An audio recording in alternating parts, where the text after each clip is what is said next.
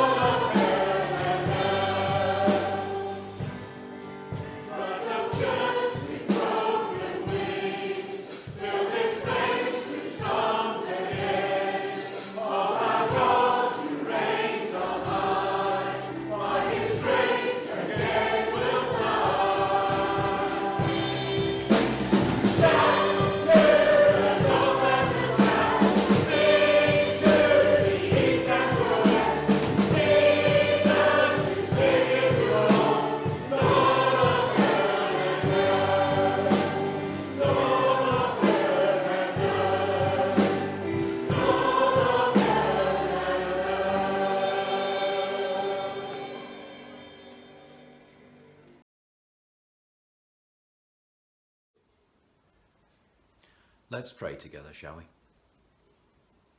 Almighty God, you are a God of compassion and love. Time after time we have experienced your care and provision.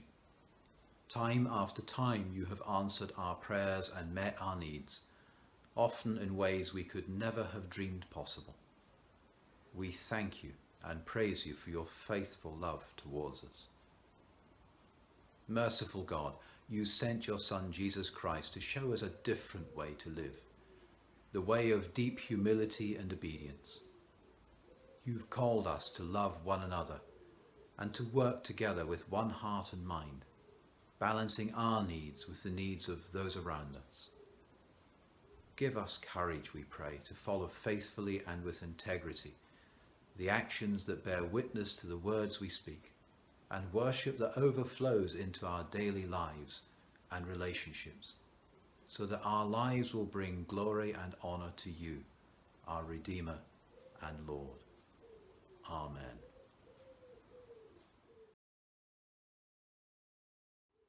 Our reading this morning, and the passage that Tim will be focusing on a little later in the service, is taken from Matthew chapter 13 and verses 31 and 32.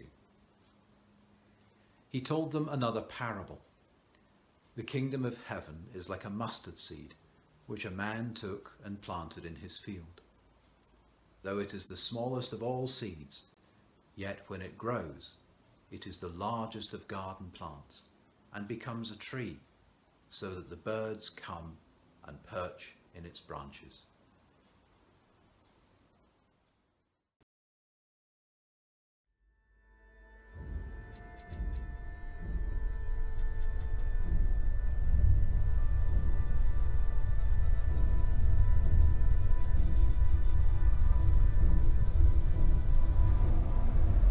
And Jesus said, "With what can we compare the kingdom of God? Or what parable shall we use for it? It is like a grain of mustard seed, which when sown on the ground is the smallest of all the seeds on earth. Yet when it is sown, it grows up and becomes larger than all the garden plants, and puts out large branches, so that the birds of the air can make nests in its shade." And now we are the evidence of this great truth, the living branches of God's kingdom, redeemed by the power of the cross. We've been grafted into his family, adopted as sons, and commissioned as saints. Therefore we go, proclaiming the King and his coming kingdom, empowered by the Spirit. We are sent to sow the seed of the gospel among every tribe, tongue, language, and people. What a mighty God we serve, ruler of heaven and earth, worthy of our every word, every thought, every breath. We exist to make his name known. He is our Father, undying in love. He is our Lord, our Redeemer, our King. He is enthroned forever. By the work of Christ alone, we are united in him, heirs of the kingdom of God, reminded by the humblest of seeds.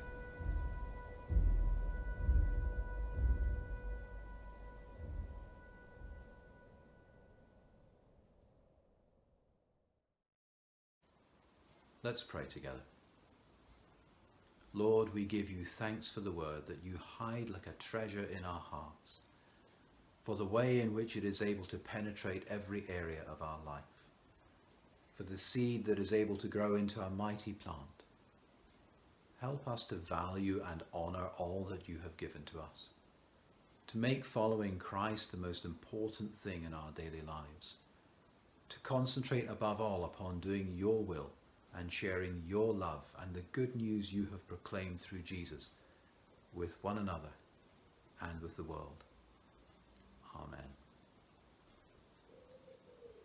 In a few moments, Carol Mansfield will be leading us in our prayers for the world.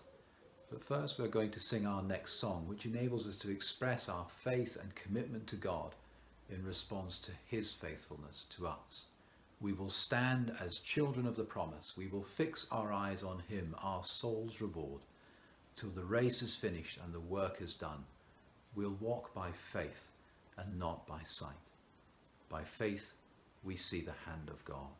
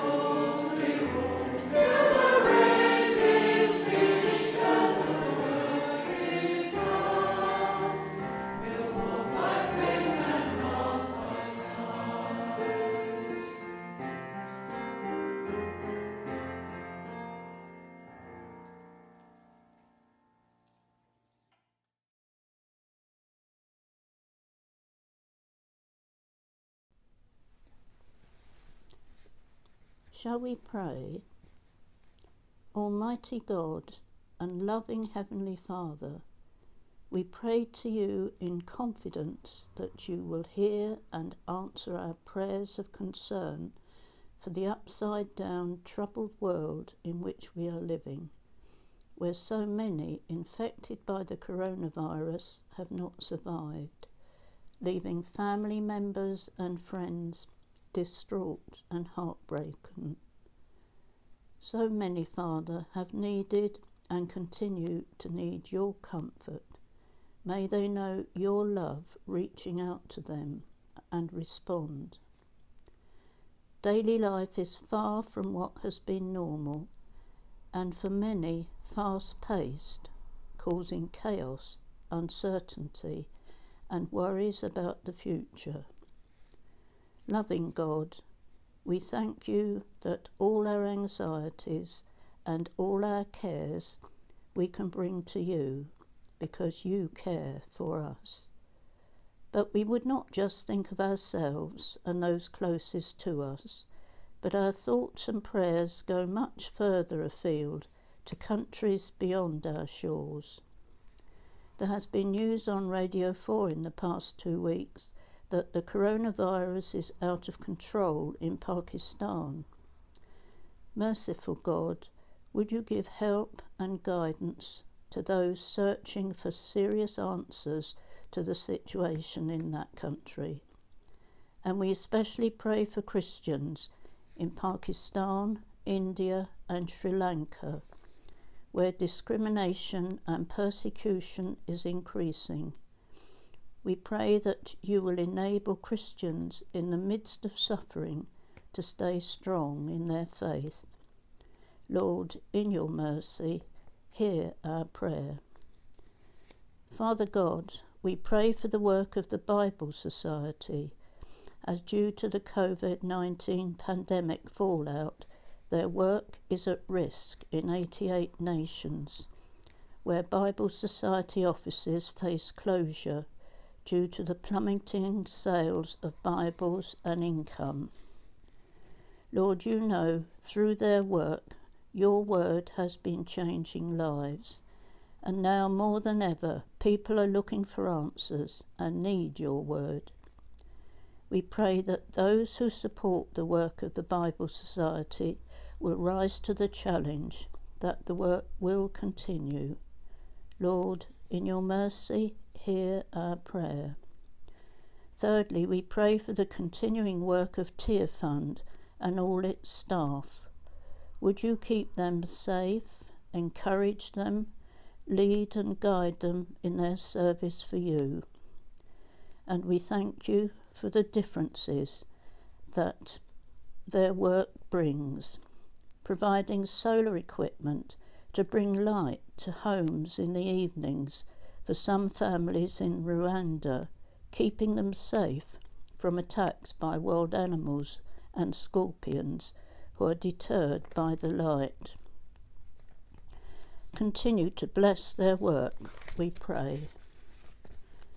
Lord, we now pray for ourselves, for old and young, for those who have kept safe and stayed at home during the last 5 months, for children and young people unable to go to school, meet up with friends, take part in normal activities. Father, you know the effect all this has had on so many lives, and we pray for their mental well-being, the mental well-being of each. May we continue to do our part, keeping in contact by phone, email, letter, etc., in whatever way possible. And will you draw near and bless each one? And if the road has been or is rough and steep, may their eyes be fixed on you. As a church, we pray for much wisdom and guidance through the coming weeks concerning plans for services and other activities. Father, you know how much we long to meet together in our church, to hear your word, sing your praises, and worship you. We bring our prayers to you, knowing you will answer them, but maybe in ways we don't expect, but according to your will. Amen. To conclude, a challenge from a gospel hymn. Hear the call of the kingdom to be people of light. With the mercy of heaven, the humility of Christ, walking justly before him, loving all that is right, that the light of Christ may shine through us. King of heaven, We will answer the call. We will follow, bring hope to the world, filled with passion, filled with power to proclaim salvation in Jesus' name. Amen.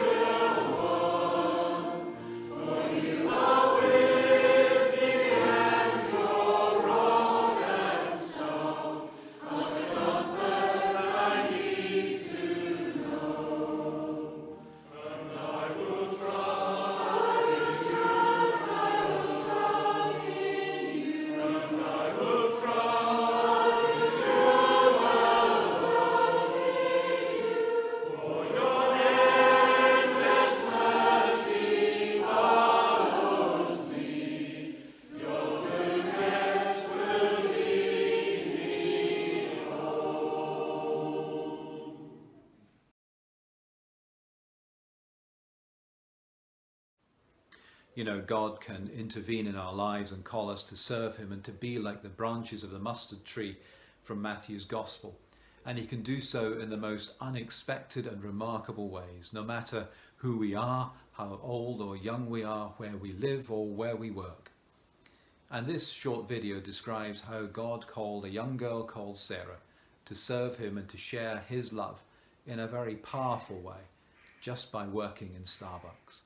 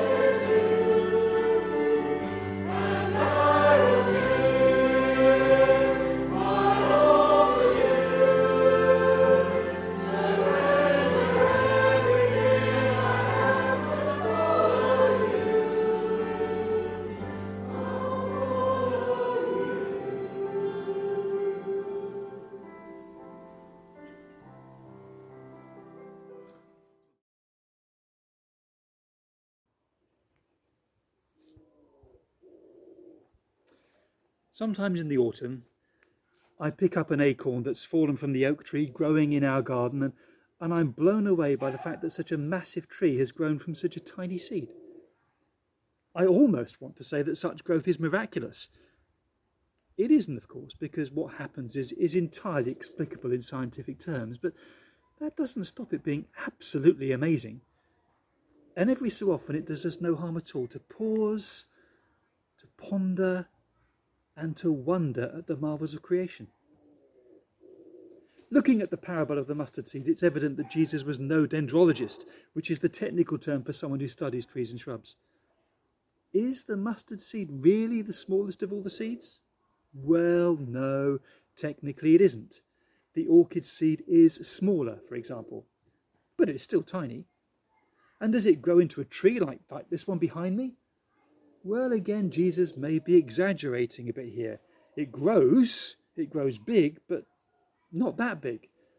Mustard plants can grow to be 10 feet tall, and birds may sometimes shelter among the leaves, but they don't tend to nest in the branches.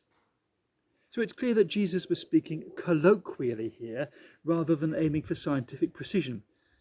But that doesn't invalidate the point of the parable, which is the exaggerated contrast between a tiny seed and a massive plant which comes from it. And why pick a mustard seed to make this point? Well, perhaps that's because the mustard seed grows in a single season from that tiny seed to a 10-foot plant, and as such it lends itself well to the vivid contrast that Jesus draws here. Something small, something massive, within a short space of time. And actually this transformation from a seed into a plant does beg a belief a bit, doesn't it? I mean, if you weren't aware that these tiny seeds had such a capacity for phenomenal growth, you might be tempted to think that they're useless, not worth anything, and not bother planting them. But then, of course, if you don't plant them, then nothing happens, and that becomes a self-fulfilling prophecy for the cynic who didn't believe the seeds were any good in the first place. No, you need to have a little bit of faith to plant the seeds, and then you wait, and you see what happens. And those of you who grow plants from seeds will know how important it is to get the correct type of soil or compost, the right amount of water, sunlight. You get all of these things sorted, and then you watch and you wait for the seeds to germinate and for the plants to grow. And if we're honest, we recognise that capacity for growth lies in the seed itself. All we can do is facilitate that growth. We can't make it happen. We can just create the right conditions for it to happen. And in the ancient world, people knew enough about farming to get the conditions right for seeds to grow. But they recognised that the actual growing of the seed, the bearing fruit of the plant, well, that was God's doing.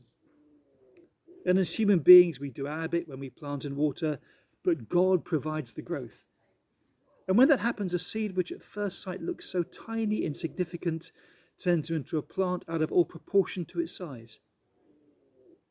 And in what way, might you ask, is the kingdom of heaven like this? Well, think about that tiny seed.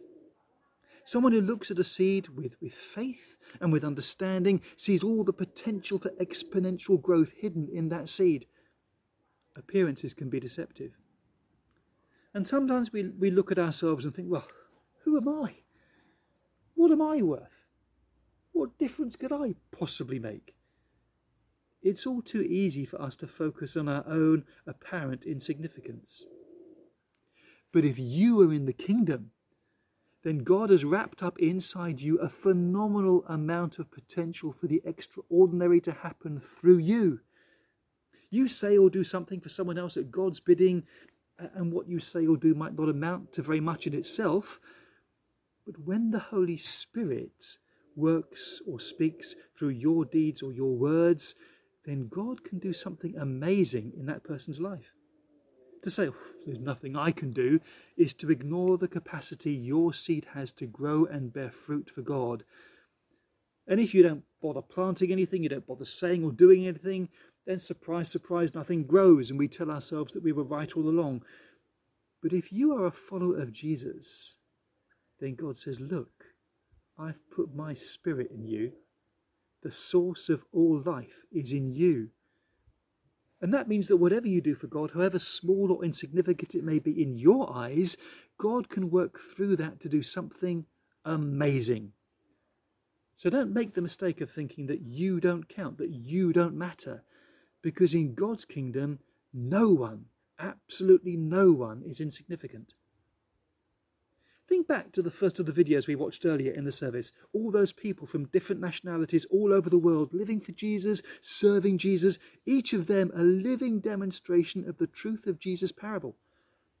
A parable originally spoken to a crowd of uncomprehending people in rural Galilee, a bunch of nobodies in the middle of nowhere. But these people turned the world upside down because God worked through them in amazing and powerful ways. It's what God does. So yes, we could point to the existence of Christianity as the largest world religion as evidence of the truth of Jesus' parable. And even if a fair chunk of the church today may be light years from what Jesus had in mind when he spoke of the kingdom, there's no denying the phenomenal growth of the church from those insignificant beginnings. The tiny seed has become a massive tree, and the birds of the air nesting in its branches serve as a picture of the way in which people from every nationality are welcomed and find their home in God's kingdom. The parable has come true. It has been fulfilled. But how? It happened as individual believers spoke about their faith, served and prayed for those around them, and when they did these little things, God did amazing stuff through them. So next time God lays it on your heart to pray for someone, don't shy away from that, thinking, what difference can my faltering prayer make to their situation? The answer is all the difference in the world, because your prayer is like a tiny seed that has the capacity to turn into a massive tree. It opens the door for God to work through you. The same goes for those times when we feel perhaps I should ring someone up and talk to them, or maybe do some act of kindness to a friend or a neighbour. In our eyes, those words, those deeds may not amount to very much. But when God takes them, when God works through them, then wow! Who'd have thought that such a small thing could make so much difference? But it can, and it does, when God works through you. So next time you feel there's nothing you could do that would make the slightest difference, remember the mustard seed and think again. It's in your weakness that God's power is made perfect.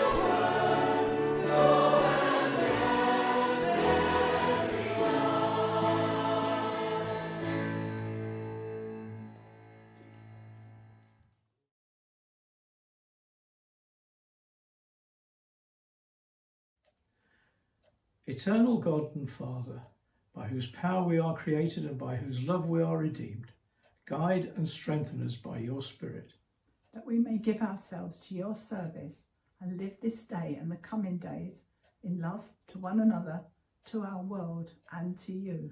through Jesus Christ, your Son, our Lord. Amen.